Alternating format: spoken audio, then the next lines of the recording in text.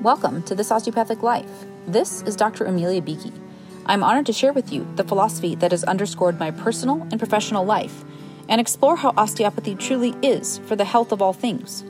I see these principles in action every day in my varied roles as physician, parent, athlete, writer, musician, coach, and entrepreneur, and hope they will light the way for the path to your best health. Please note that while I am a physician, this podcast is intended to share general information and encourage discussion about medicine, health, and related subjects. The content provided in this podcast and in any linked materials is not intended and should not be construed as medical advice. Thank you for joining me for episode 12 of season 3 of This Osteopathic Life. Today, we're talking about facts and feelings, and two most interesting realms for me. And I'm curious to learn how they settle for you. What resonates when you hear those words, facts and feelings? Is there an and between them? Or are they really far apart, separated from one another on the spectrum of human experience? So let's start. They're in alphabetical order, but they're also in order of priority and value, as I'm coming to learn in my own life, my own lived experience. So facts. Facts can be non-negotiable, indisputable. They can bring structure to a situation. And if we think about the osteopathic tenets, right, structure is what brings us function. Facts can be a tool to lead us toward understanding, to gain skills, to be able to show up and contribute in a certain way. Facts can make it so there are clear reasons for what we're doing, steps we might take, ways that we might expect ourselves or someone else to behave and to act in a certain situation, right? Think about that. Facts has acts, A-C-T-S, in there. And what I've come to learn, and this really shouldn't be a surprise necessarily, but if you've ever done any kind of personality assessments, right, it's not uncommon that sometimes when you're presented with this categorization and it reads like it could be your biography on the page, it feels a little awkward, feels a little uncomfortable. Sometimes it can feel encouraging, right? Like you've been seen and then called out, but also that you've been seen and included, right? So this way that I am did make it to the page. And if you're operating in the space of uniqueness being your value, right, seeing something boiled down to 6, 7, 8, 9, 12 ways, and knowing that you really do fit into one of those categories, it can be, again, alarming, disappointing if you're banking on that unique one and only you being your key core value. Or it can be encouraging if you felt very isolated and you wondered if there was anyone who experienced life the way that you did. It can actually help you to feel welcomed into a space. What I want to offer is any of these tools, the Enneagram, Myers-Briggs. I'm working with positive intelligence. That's the kind of, it's not even a categorization, it's just certain ways that you are, certain components of your personality. None of them are disqualifying you from being the one and only you.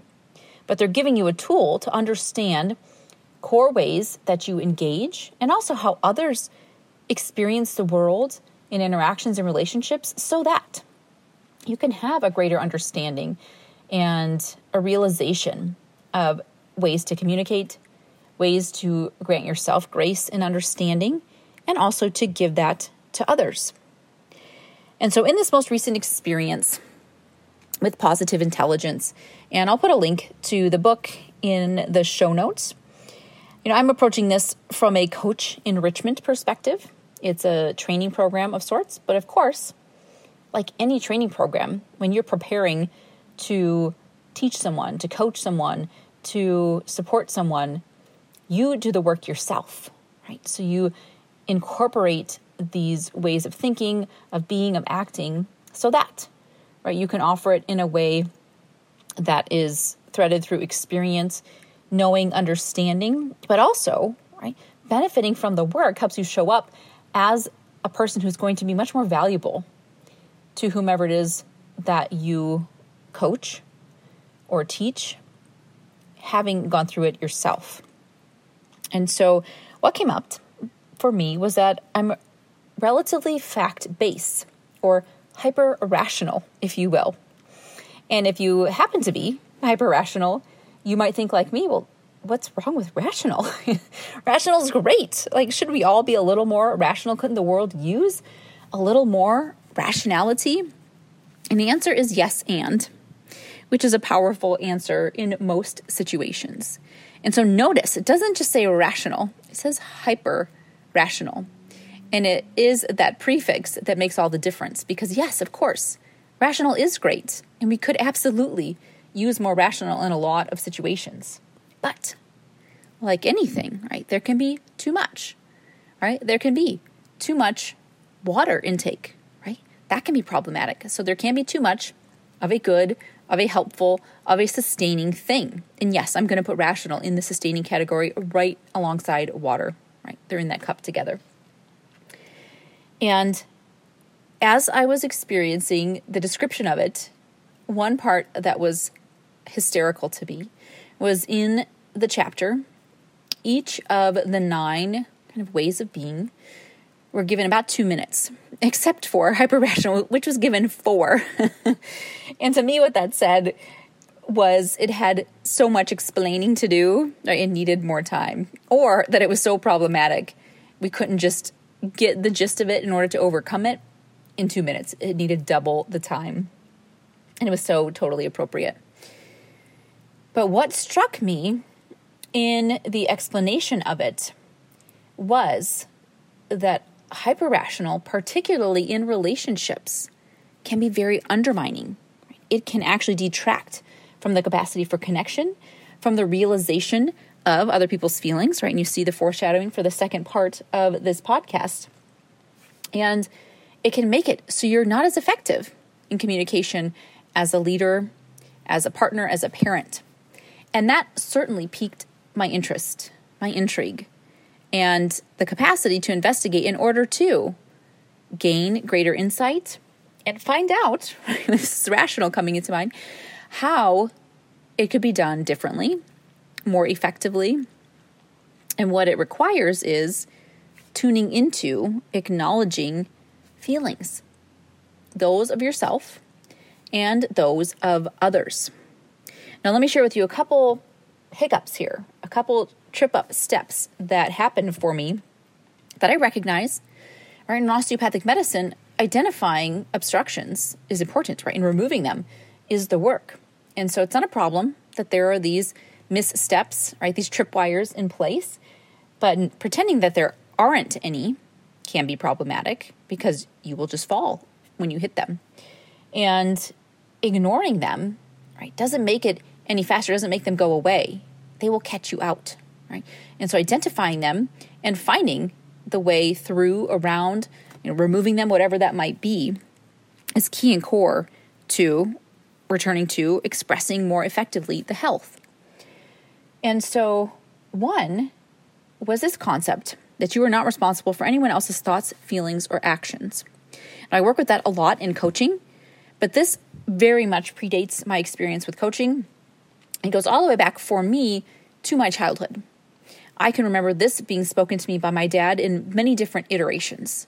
We can think about the Eleanor Roosevelt quote, no one can make you feel inferior without your consent. And that was a mantra that was echoed throughout our house growing up. And then just in general, if you were feeling some way and you attempted to attribute it to someone else, you were quickly told that wasn't the case.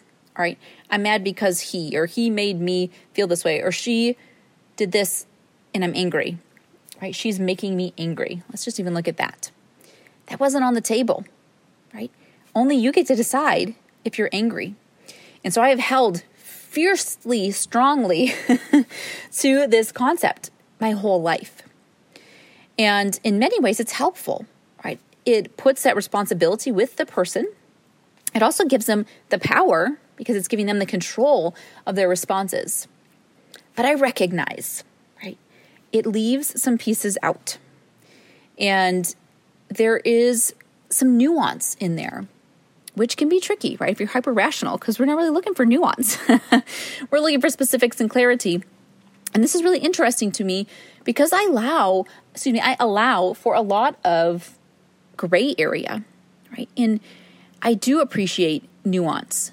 That said, I really stick with and honor logistics, specifics, give me some bullet points, right? And explaining why something is the way it is and what makes sense.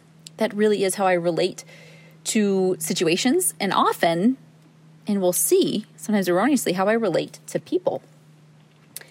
And so, in this space of not taking any responsibility for anyone else's thoughts, feelings, actions, again, there can be a lot of greatness in there because it empowers other people to own that.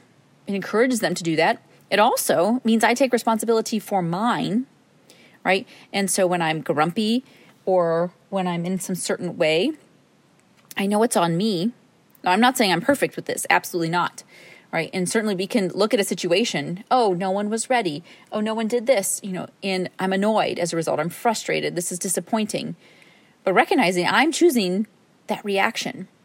Right. And so seeing that, so releasing the responsibility for anyone else, taking the responsibility for myself is a very powerful space to be in. Unless it totally cuts off the capacity to even acknowledge that someone actually could be feeling the way they're feeling. And I see in there is a space for opportunity. So while I cannot change how anyone else thinks, feels, or acts, I can take a little more time to recognize that even though my bullet points of ways people should be feeling, right, because XYZ happened, might not be the case. Right? They might be feeling some certain way for whatever reason, logical or not. And to just see that, not to try to change it, not to try to justify it away, explain it away either. To just say, oh, wow, you're really upset. You're really frustrated. Or, wow, you're really happy. Like, I would not be happy today, right? XYZ happened. That doesn't seem like it logically leads to happy. But you seem pretty happy today. Tell me more about that. And the invitation in there is to curiosity.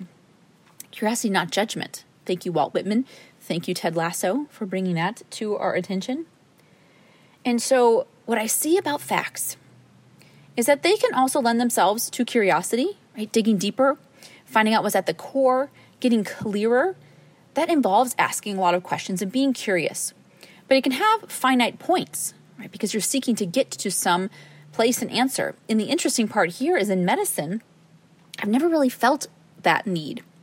So perhaps this experience of being in medicine was my invitation to let rational be there, but to step away from hyper-rational and begin to notice what role feelings have to play. And so fascinating because so much of medicine is about, right, evidence-based and very structural and very rational and leave the emotion and just be here and find the answer. And I don't relate to that at all. But I will relate to that very much in a conversation with my husband or with my children. When I say, well, I see XYZ happened, right? And here's an expected result. And we could talk all day about how expectations can interfere with connection. So here we are in this space where I have maintained the capacity to not be responsible for anyone else's thoughts, feelings, actions. I have taken the charge to be responsible for my own and upholding my own power, recognizing others have theirs in that space. And I'm stepping into a room in which there's a pause and there is a 2-seater sofa and we can sit down and there can be more acknowledgement. And while I won't take responsibility for how that person's feeling or seek to change it, there is more room to ask about it, to be curious, to simply allow it to be, to recognize that for them, this is the lived experience, and that has tremendous value. And so how does that play into my own experience with feelings? Well, I think I've shared with you in the past that historically, I really identified with kind, calm, and peaceful as being the ideal feelings, the way to be. That's what I targeted. and in maintaining what seemed like a very logical, a rational trifecta of feelings that would be really effective, right? Kind, calm, peaceful. Like, who doesn't want that? Live in that, swim in that. It's amazing. And yet, what does it do? It narrows the aperture to eliminate all other feelings. And that might seem really great to eliminate frustration and anger and hostility. But what does it also do? It eliminates joy, right? And satisfaction and contentment. And actually, we don't do well not ever having frustration or anger or disappointment, right? It mutes us. It numbs us. And then we don't tune into ourselves or to others very effectively. And so one of the biggest shifts in coaching is being asked, right? Being tasked to feel my feelings, to literally name them, describe them, notice them in my body, let them be, recognize what happens when I'm feeling that way, and to do that over and over and over again, to continue building that repertoire, that vocabulary, that experience of feelings.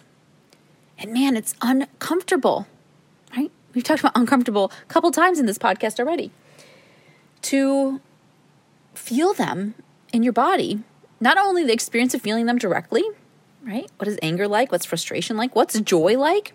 Joy was uncomfortable because it was so unfamiliar, right? So we are trained to default to the familiar. And so I would let me go back and find calm, because joy didn't feel very calm to me. It felt kind of all over the place and a little overwhelming even. Like I didn't know what to do with it. So then do I trust myself? Like what's going to happen if joy hangs out too long? Or that sense of, right, who is allowed to have this much joy? And I better share it. I better stop it. Or if I'm having this much joy and I know life is 50-50, what is the other side of this going to look like? All very much not super helpful thoughts. And so in the process of welcoming all those feelings, I began to see them in other ways in the people around me. Like, oh, they're experiencing joy. Okay. Well, they're angry, right? Or they're experiencing angriness. They're having anger. Not they are angry, right? Because then it becomes part of their persona versus something that they're experiencing. And then starting to wonder why, right? But wondering why without needing an answer or without having to get somewhere so that you could leave it, right? So it might be, oh, they're angry because of this. Well, let's go in and fix it, solve it, rationalize it. And again, even as I say this right now, it's so fascinating to me because in a profession where literally you're meant to diagnose and treat things, right? Fix them. I had all this hesitancy because I thought that's not my work to do, right? And what if there's no problem here? Or what if this way that they're being is the way that they are? And let's be with it and see what happens. And sometimes that would invite the change more expeditiously. But here's the thing I'm realizing. In that space, I was removing myself again, but for a different reason, right? So removing myself in those personal interactions so that I didn't have to take up the responsibility for someone else's thoughts, feelings, and actions seemed appropriate. It seemed like holding good boundaries, but it was creating this distance. And then removing myself from the situation with patients where they might make an improvement, right? They might experience reduction in pain, improvement in motion, overall sense of wellness. I would say, no, not me. That's all you. That's not really helpful either, because it was in relationship. There was this, concert. There was this engagement that happened to bring whatever that equation was to resolution. And I can't get away, right, from the rational and logical thinking. But taking myself out there wasn't super helpful either. And so what if you can stay in it? And what if you can have your facts and feelings too? And what is that way of being? If you follow me through Live Inconceivable, and that could be on my own personal Facebook page, if you're on the email list, and you're welcome to join, it's a daily email. I use an equation each day. And they always end in inconceivable something. But that something always rotates. And there are usually 3 factors in the equation. There's usually 1, and there's usually a plus sign. There's usually a second one. Then there's usually a multiplication sign, a third one, the equal sign, and then we have the result, which can be inconceivable experience. inconceivable joy, inconceivable progress. They're generally what we would qualify as positive experiences. I did have one recently. There were just two components, and there was actually a minus, right? It was a subtraction equation. And we can talk about inconceivable distance or frustration, and that's possible too. And the opportunity in there is to see how the relationship of these various, sometimes seemingly disparate parts can come together to this experience you never thought possible, right? Inconceivable. Something beyond your imagination of how it could be.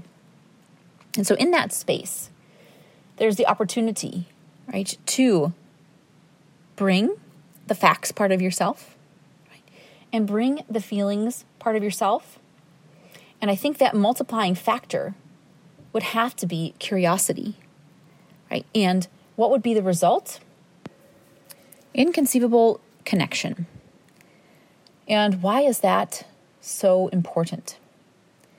Well, connection is the antidote to loneliness. And loneliness is the greatest single threat to our health, right? It has more risk factors than smoking, than obesity, right? It has such deleterious impact on our health that creating connection is truly the number one priority. And so if I reflect on those ways of being very fact-oriented in personal relationships, it can mute, it can narrow, it can thin the connection. And that certainly isn't what we're looking for.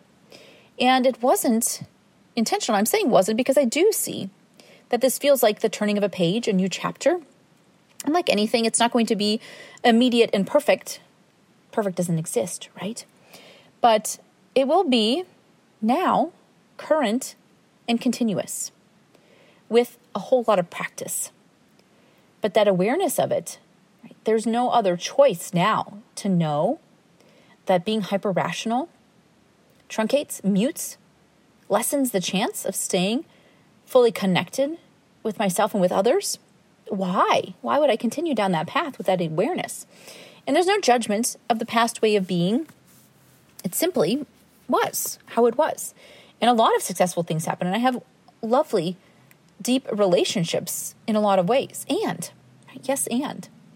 I have the opportunity to take this new information, knowledge, awareness, and enrich them, strengthen them, weave those threads together. And so why wouldn't I do that? With the awareness that I'm not going to get it right each and every time. That there's really no way to actually get it right. But there are opportunities to get it better and to learn, to grow, to expand. And then what about around feelings? Seeing that there are all kinds of feelings. For one, that's its own awakening. Seeing that there are feelings, right, responses in different ways for different people. And that my work is not to explain them or change them, but simply to see them, to notice them, to recognize them, to honor them even. And that's not necessarily condoning or absolving those, but simply seeing that they're there and letting that be its own experience. And even that is such a significant shift, right? And it can only be a second, a breath, a question, a pause. It doesn't have to be this in-depth, laborious experience. And so that's what I commit to here, is to take facts and add feelings and multiply by curiosity and invite inconceivable connection and to see what comes from that space of connection. Remembering that the first connection is back into myself and seeing what that opens up and seeing how feeling the feelings myself makes it much easier and much more likely that I will recognize them in another and offer that inquiry on how are you feeling and why? And do you want to keep feeling that way? What would help you here? Not trying to shift it away, but using it as an inroads, as what I picture as a magnet, or again, a braiding together of these different ways of being. And now you might be listening to this and thinking, what? Like, you never had any feelings? That sounds like a big problem. And there are some spaces that can be really helpful, right, to be more based in rationality. But like anything, it can lead you astray in other spaces. And I also see that making a major shift like this, right? And I'm not saying I'm going to abandon all facts and never be rational, but seek to be less hyper-rational, right? To be more in a mid-zone of rationality. And coming in full force on feelings. There was one day this past summer when I experienced joy in a new way. I had been doing more work, right? Intentional work, training those muscles. And so then the feelings came through in a new way. And it was a little alarming and overwhelming to my family because they know me in one certain way. And so seeing this new side, this breadth of welcoming feelings could be a bit much. And it doesn't mean you have to temper yourself, or if you have experienced a big dramatic shift, to pretend it away, but just to notice. Right? Here's that opportunity to notice other people's response to it, and for it to be okay for them to have whatever feelings they're having. And it doesn't have to mean anything about you. And at the same time, you don't have to find the logistics and the reasons behind it. And you don't have to ask them to provide those to you in order to justify the feelings that they are having.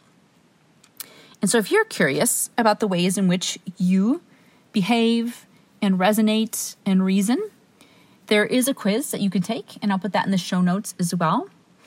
And if any of this resonated with you as a hyper-rational person, I see you, I hear you. We could put all the bullet points together as to why rationality is the way to go. And also I invite you to give feelings a chance and to see how pairing them might level up your superpowers, because you do have the capacity to see the big picture, to see how it is and how it can be, but to bring into that the willingness to also see how the experience is and how it does come through uniquely for each person. You can have so much value to add through that.